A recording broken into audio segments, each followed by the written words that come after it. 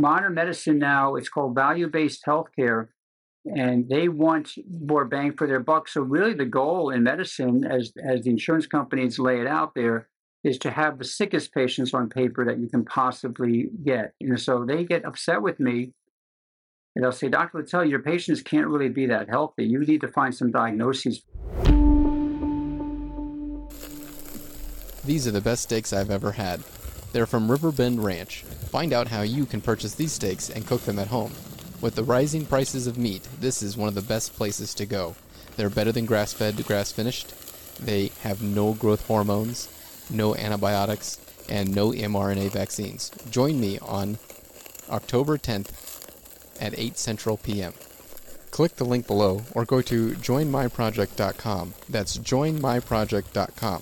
joinmyproject.com. joinmyproject.com.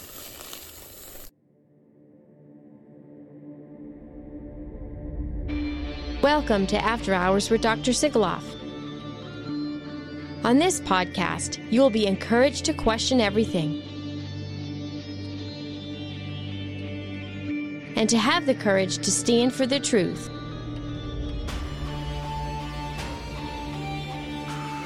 And now, to your host, Dr. Sigaloff.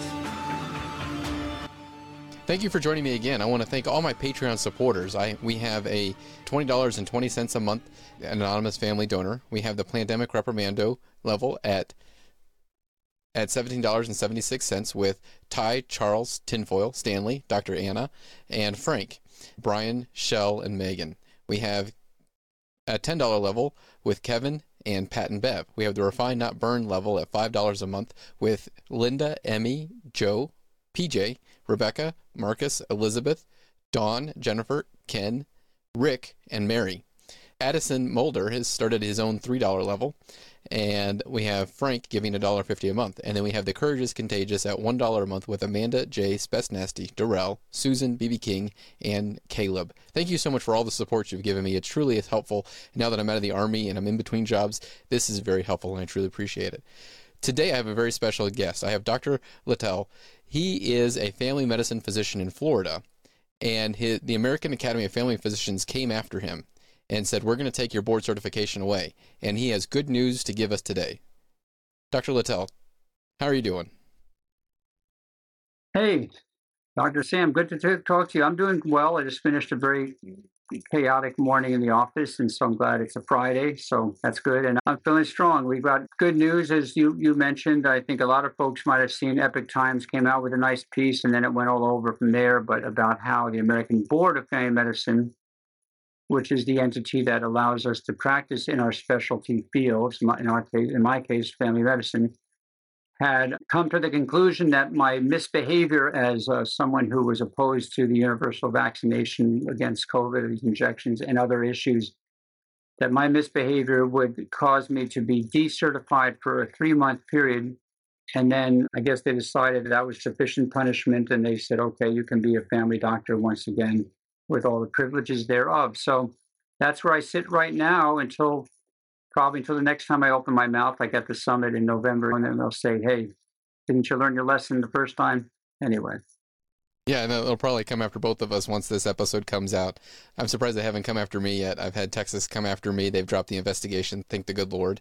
I'm waiting for an Arizona license at this point. By the time this airs, I should have an Arizona license. So can you get into the details of what exactly they said that you said was inappropriate? Yeah, it's a 10-page letter and they did actually 3 different investigations. I've got all totaled about 25 pages, but they tended to rehash the same things. First of all, they did not like that I ever referred to the Pfizer, Moderna, J&J vaccines as products of genetic engineering. Now, it's interesting because they don't, I don't know why they have a beef about that. Why do they care that I'm saying they're products of genetic engineering? Is that we had to do a lot of things. Our insulins are a product of genetic engineering. Recombinant DNA, most of our biologic agents are because of what we've done with genetic engineering. The treatments for rheumatoid arthritis, the treatments now for diabetes, a lot of these medications. But I brought it up mostly from the perspective that as products of genetic engineering, manipulating the mRNA initially, of course, that's what these are made out of, messenger RNA strands that are being injected into us and then get incorporated into our nuclei. And then we have the production of the spike proteins eventually through the ribosomes in the cells. But I was pointing out from the perspective of that this should not be allowed to take place without an incredible amount of research into the safety, long-term effects of these injections. So they would say, no, these are not products of genetic engineering, and therefore I'm a misinformer. Number two, I mentioned that they would do harm to children. And they did not like that I said that. And they said I'm a misinformer. They say they're perfectly safe in children, despite all the facts out there, despite the fact that most European, if not all European nations, have said do not use in children, except America stands alone at putting our children's health and being in the back seat and to achieve the secondary agenda of universal vaccination. And the third thing that really torqued them off was, and they said this is where I was the most unprofessional. So you have being a misinformer and they have being unprofessional. So I'm unprofessional because I had the audacity to compare the American medical system as it now stands to Nazi Germany. And I used the reference that the idea that physicians in Nazi Germany were forced to march lockstep with the policies. We indeed have been told to do the same. And it's really, you're laughing, and it's humorous that they would say, no, we are not Nazi Germany. We are not like Nazi Germany. You are now punished for not being lockstep with us. It's exactly what it is. So they really proved my point. It's precisely. It's exactly what it is. You don't have the opportunity in medicine to differ with the narrative anymore, like the good old days where we could actually have a conversation about at Journal Club and discuss the pros and cons of a new drug or a vaccine or whatever.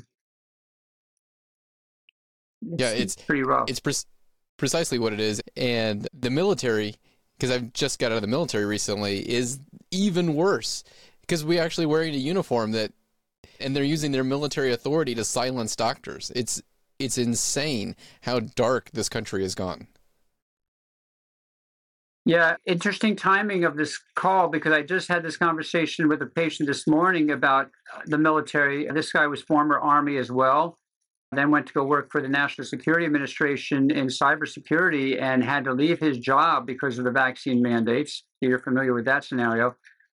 And he's got a wife and little kids. But I told him, he was giving me all these attaboys and all this recognition for the work that I've done. I said, I'm not always proud of how I was because clearly I'm on a journey. I was an Army doctor as well. I was director of soldier care at Fort Gordon during Desert Storm, and I oversaw a lot of the vaccination programs. We truly, and you know how this was, we wouldn't even think to question the protocols as physicians. I knew I was a pro-life doctor, and thank God in that military back in the 90s, we weren't allowing for abortions, and then things have changed since then.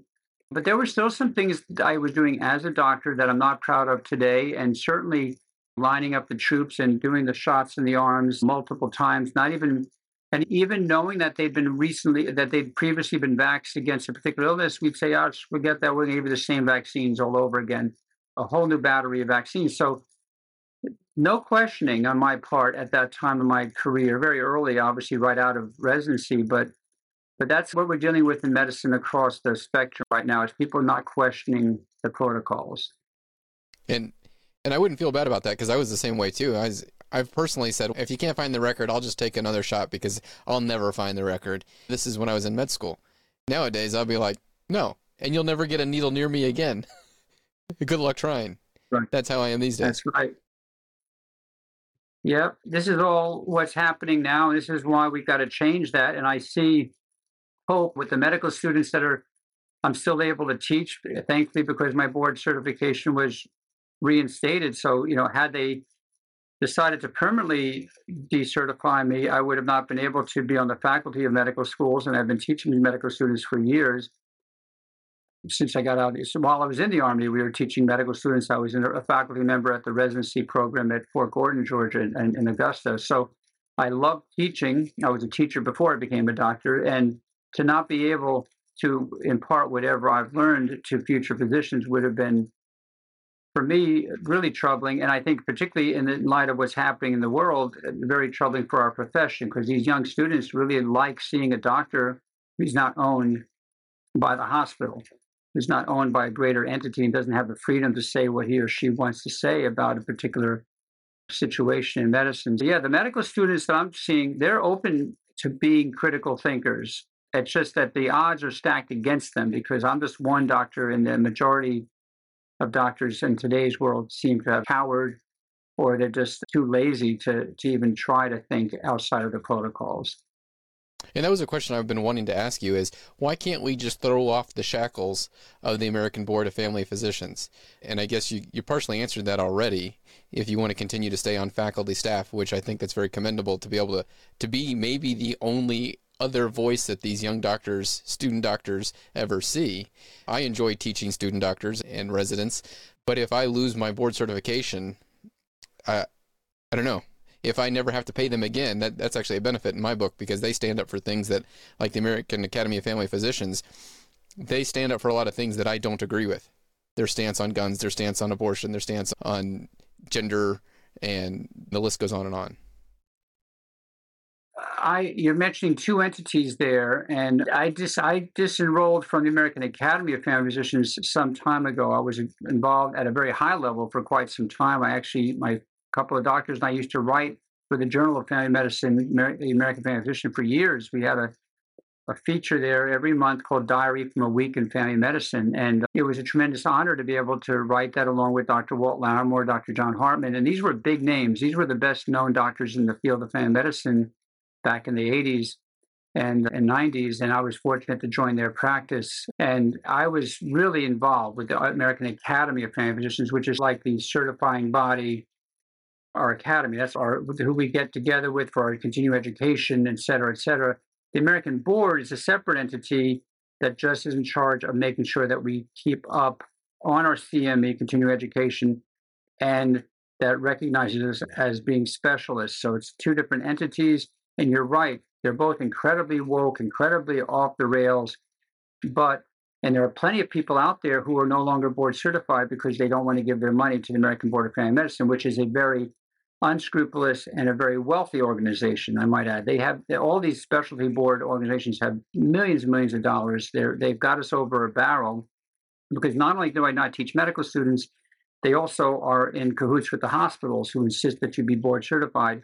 And even though there's other specialty boards out there that have come up in recent years, I think two that I can think of, 90% of the hospitals don't recognize them as legit. They're going to stay with the ones that have been around really since the 70s. All of these entities arose in the 70s. Before the 70s, you had general practitioners and you had general surgeons, and then you had maybe a few other specialties. But since the 60s, we've seen this explosion of the specialty boards, and they've gone out of control. They're tyrannical. They're wealthy, as I said, and they are telling us who we can take care of and how we can take care of them. They've come between us and our patients. And I believe one of the boards that you alluded to just now that's not woke, that's not the American Academy of Family Physicians, or, National American Board of Family Physicians, is the National Board of Physicians and Surgeons. And I also have a board certification through there, but they're not recognized, as you said. And so the problem is you try to go to these other boards, but like when I was in the Army, if I only had the board certification through National Board of Physicians and Surgeons, they wouldn't pay me my specialty pay.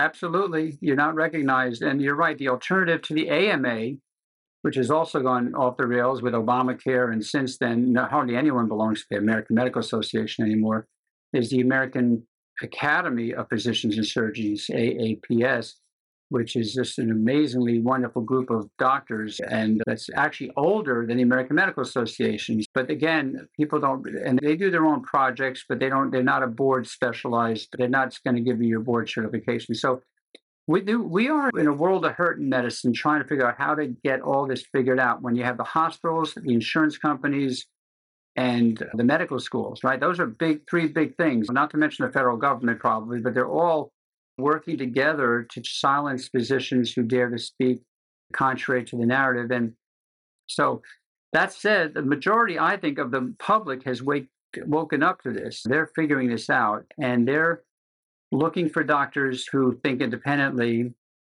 And that's where I get really concerned, because some of the doctors who are independent thinkers, let's say, there's some that you can trust and some you can't as well. But you really have to be careful to make sure you have a doctor who's, at the end of the day, competent. If you don't have a competent doctor, if you have there's lazy doctors out there that are going to some fields, let's say, throw one out called functional medicine. There's some amazing people in this world of functional medicine. I get it. Personally, I don't think the term should ever have come up. I think what they're basically doing is taking Hippocratic traditional medicine the way it was taught and supposedly doing the right job. They say that they're going below the surface more than regular doctors. I would argue, no, we're supposed to go below the surface. We're supposed to look at the psychosocial aspects of disease, the role of the family in disease, the role of the mental health challenges in any disease, which is huge right now, right? Most of what I deal with are mental health challenges, the spiritual well-being of the patient. This is going beneath the surface. This is traditional medicine. This is what I grew up with my doctor, who was my mentor as a child. And then, so it's not, the concept of functional medicine seems amazing. I think it's just regular, good, old-fashioned medicine, first do no harm. But what happens is a lot of these folks are doing the same thing that traditional medicine is guilty of now. They're over-testing. They have batteries of tests. They give people all kinds of diagnoses and tell them they need to get all kinds of supplements that they sell from the right now, pull it off the shelf and give it to the patient for $100. So they're basically perpetuate the same problems that what my beloved medical profession has done, is really creating sickness, profiting off of sickness. And ultimately, at the end of the day, the best doctors are the ones, as I see it, who can keep people out of their office and allow people not to spend a lot of money on being well, because it shouldn't cost a lot of money to be well. I agree. And I agree with you that as a good doctor, I should see my patients less and less until I see them none at all. The unfortunate part is it's hard to keep in business, but with the way that the medical community is going, there's plenty of new patients that need to be seen to get on this level of new health to where they can actually control their own health and do the proper things, eat the proper diet, have the proper lifestyle, change their habits and their family structure to where it's more healthy for them and for their family. That was when I got into DO, Doctor of Osteopathy Medical School. I didn't really know the difference, but their philosophy is also what you just pointed out, which is what any good doctor should be, getting to the root cause, getting to that underlying surface level to give healing, and to find health, not just treat the diseased organ. I was way back, believe it or not, 1977, I started the holistic healthcare study group at Cornell University. So I was very much, got very involved in that field. And by the time I left Cornell and was applying to medical schools, I wanted to be a DO because I'd read about Dr. Still and his approach, body, mind, spirit. Interestingly enough, I got into a DO school, but then I got, by really crazy set of circumstances, I got accepted to George Washington School of Medicine. And that was what God intended for me to do, to go there. It was extremely expensive compared to the DO school, so I had no real alternative but to sign up with the military. You probably might have taken that same route where they give you the scholarship.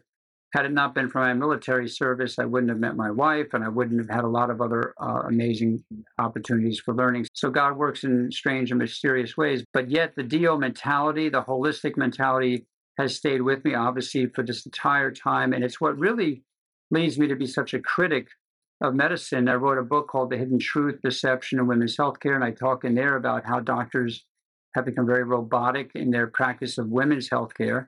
And there's a lot of just really insightful information in there that people should look at as they're raising their own daughters, or even men who's taking care of, to know about their own wives and what their wives are going through, and women throughout the entire spectrum. And then, of course, COVID hits, and the same thing there. You start to see doctors who are just robotic in their behavior. So the holistic perspective, let's be very careful when you see doctors who put that shingle up and say, I'm a holistic doctor, because for very many of them, and they'll use other titles, as I said, integrative, functional, alternative.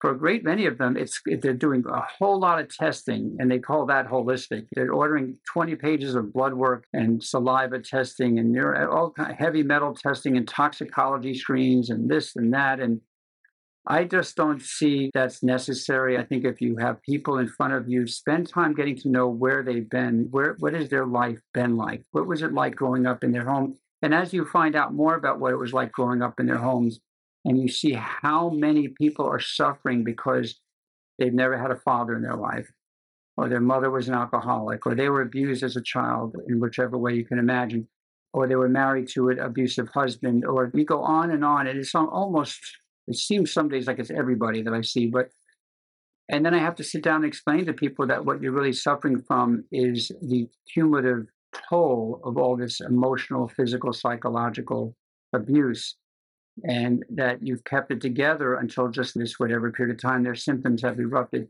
And a great deal of them, a lot of them are being told they have long haul COVID, or they're being put on detox formulas, and they're not really dealing with that. They're dealing with post-traumatic stress disorder. So to me, that's going beneath the surface. And you don't have any 5-minute visits with those kind of individuals. And that's a lot of people. So we just take our time, and we pray for more doctors to be able to take their time with patients, because that seems to be a very precious commodity in medicine these days, is time.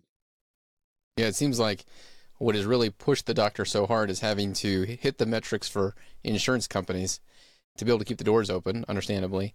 But they get in, they don't listen to the patient.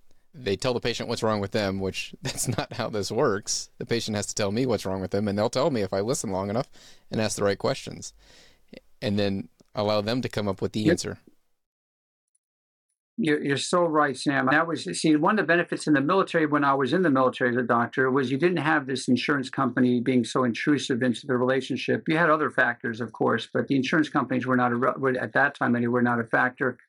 And I'll be talking about this in many different ways at the summit on COVID in November here in Ocala. But modern medicine now, it's called value-based healthcare, and they want more bang for their buck. So really the goal in medicine, as the insurance companies lay it out there, is to have the sickest patients on paper that you can possibly get. So they get upset with me, and they'll say, Dr. Littell, your patients can't really be that healthy. You need to find some diagnoses for them. And why this is important to them, and ultimately to doctors out there, is if I can have a patient and give him 12 diagnoses, and at the end of the year, that patient hasn't been admitted to the hospital, well, the insurance company will give me a pat on the back and say, you've done a great job of keeping Mr. Smith out of the hospital despite his 12 diagnoses. So you create things. You create all these terms for them, and I won't get into all the detail about that. And then, but as opposed to someone who has no diagnoses, they're just living wonderfully well, and they're staying out of the hospital. The insurance company says, you didn't do any work for him. We don't need to pay you as much. What did you do for Mr. Smith? Never mind the fact that I got him to quit smoking. I got him to lose 30 pounds. I got him to get his blood pressure down. As a result, I got him to get his diabetes resolved. So he's no longer diabetic. He no longer has kidney disease, no longer has hypertension, no longer has XYZ. Now he's healthy. And now the insurance company says that can't be. No, you don't get paid as well because your patients are too healthy and you don't have to do any work. That's a sickness in itself, isn't it? Well, it's interesting you mentioned that, because one of my clinical investigations they did into me, when they were looking at my charts, they said, oh, you didn't give this lady blood pressure medications. Yeah, because we changed her diet and she didn't need them anymore. She was no longer hypertensive. Yeah. Why would I keep giving her more when she doesn't need it? If you leave that diagnosis in there, and every patient I'm taking off diagnoses, it seems, but if you leave a diagnosis of hyperlipidemia in the chart, and the high school graduate at the insurance company says, oh, look, Dr. Littell's patient has hyperlipidemia, and they're not on medicine. And the same thing with hypertension. So that the trick is to get rid of those diagnoses, because some high school graduate clerk is going to tell us we're doing a crappy job of taking care of our patients. But again, you get rid of those diagnoses and you're back where I just talked about. You're with healthy patients. It's a vicious circle, and people say, Dr. Littell, you should get out of insurance because they're evil. I agree they're evil doing this. I totally agree. I'm not getting out of insurance. I'm playing the game until Donald Trump gets reelected and healthcare changes in this country. That's what I'm going to tell you right now. Because had he gotten his way, and if Senator McCain had not done thumbs down, I was actually going to be in the White House with 5 other doctors from all over the country. I had security clearance. I was going to be one of those docs in there. I had spent on my own dollar. I had been to D.C. at least 10 times to help craft the alternative to Obamacare that would have been patient care centered, primary care driven, and it would have been perfect. It was such a good plan. A lot of congressmen had bought off, and senators were ready to sign off on it, except one guy out of Arizona, McCain, who didn't like Donald Trump, as you may recall. So that's really what's got to happen. We need healthcare reform that goes back to preserving the patient-physician relationship. And that's my passion, has always been my passion. I'm sure it was yours as well. And we got to get the insurance industry out of the exam room, and the federal government, and God knows whoever else is in there with us. But listen, I've had people knocking on my door here trying to get my attention. I must have patients that showed up unexpectedly, even though it's supposed to be only a half day on Fridays. So I'm going to have to wrap it up pretty soon. Thank you, sir. I want to be respectful of your time. I know you didn't have much time today, and I greatly appreciate you coming on. I pray, and I hope my audience will pray, that no matter who gets elected next, they still look to that same team and can get you in there to help get the insurance companies out of the exam room. That's a great prayer. Yeah, no matter who's elected next, we know what party it's going to probably have to come from, but I'm pretty confident we can get a solution. So as long as I have any fight in me, I'm going to be fighting for my patients, and I know you did as well. So thank you for your service, and great to know you better today, Sam, and God bless you. God bless you, and thank you for your service as well.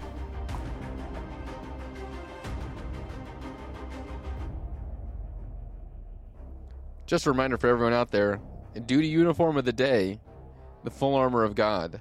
Let's all make courage more contagious than fear.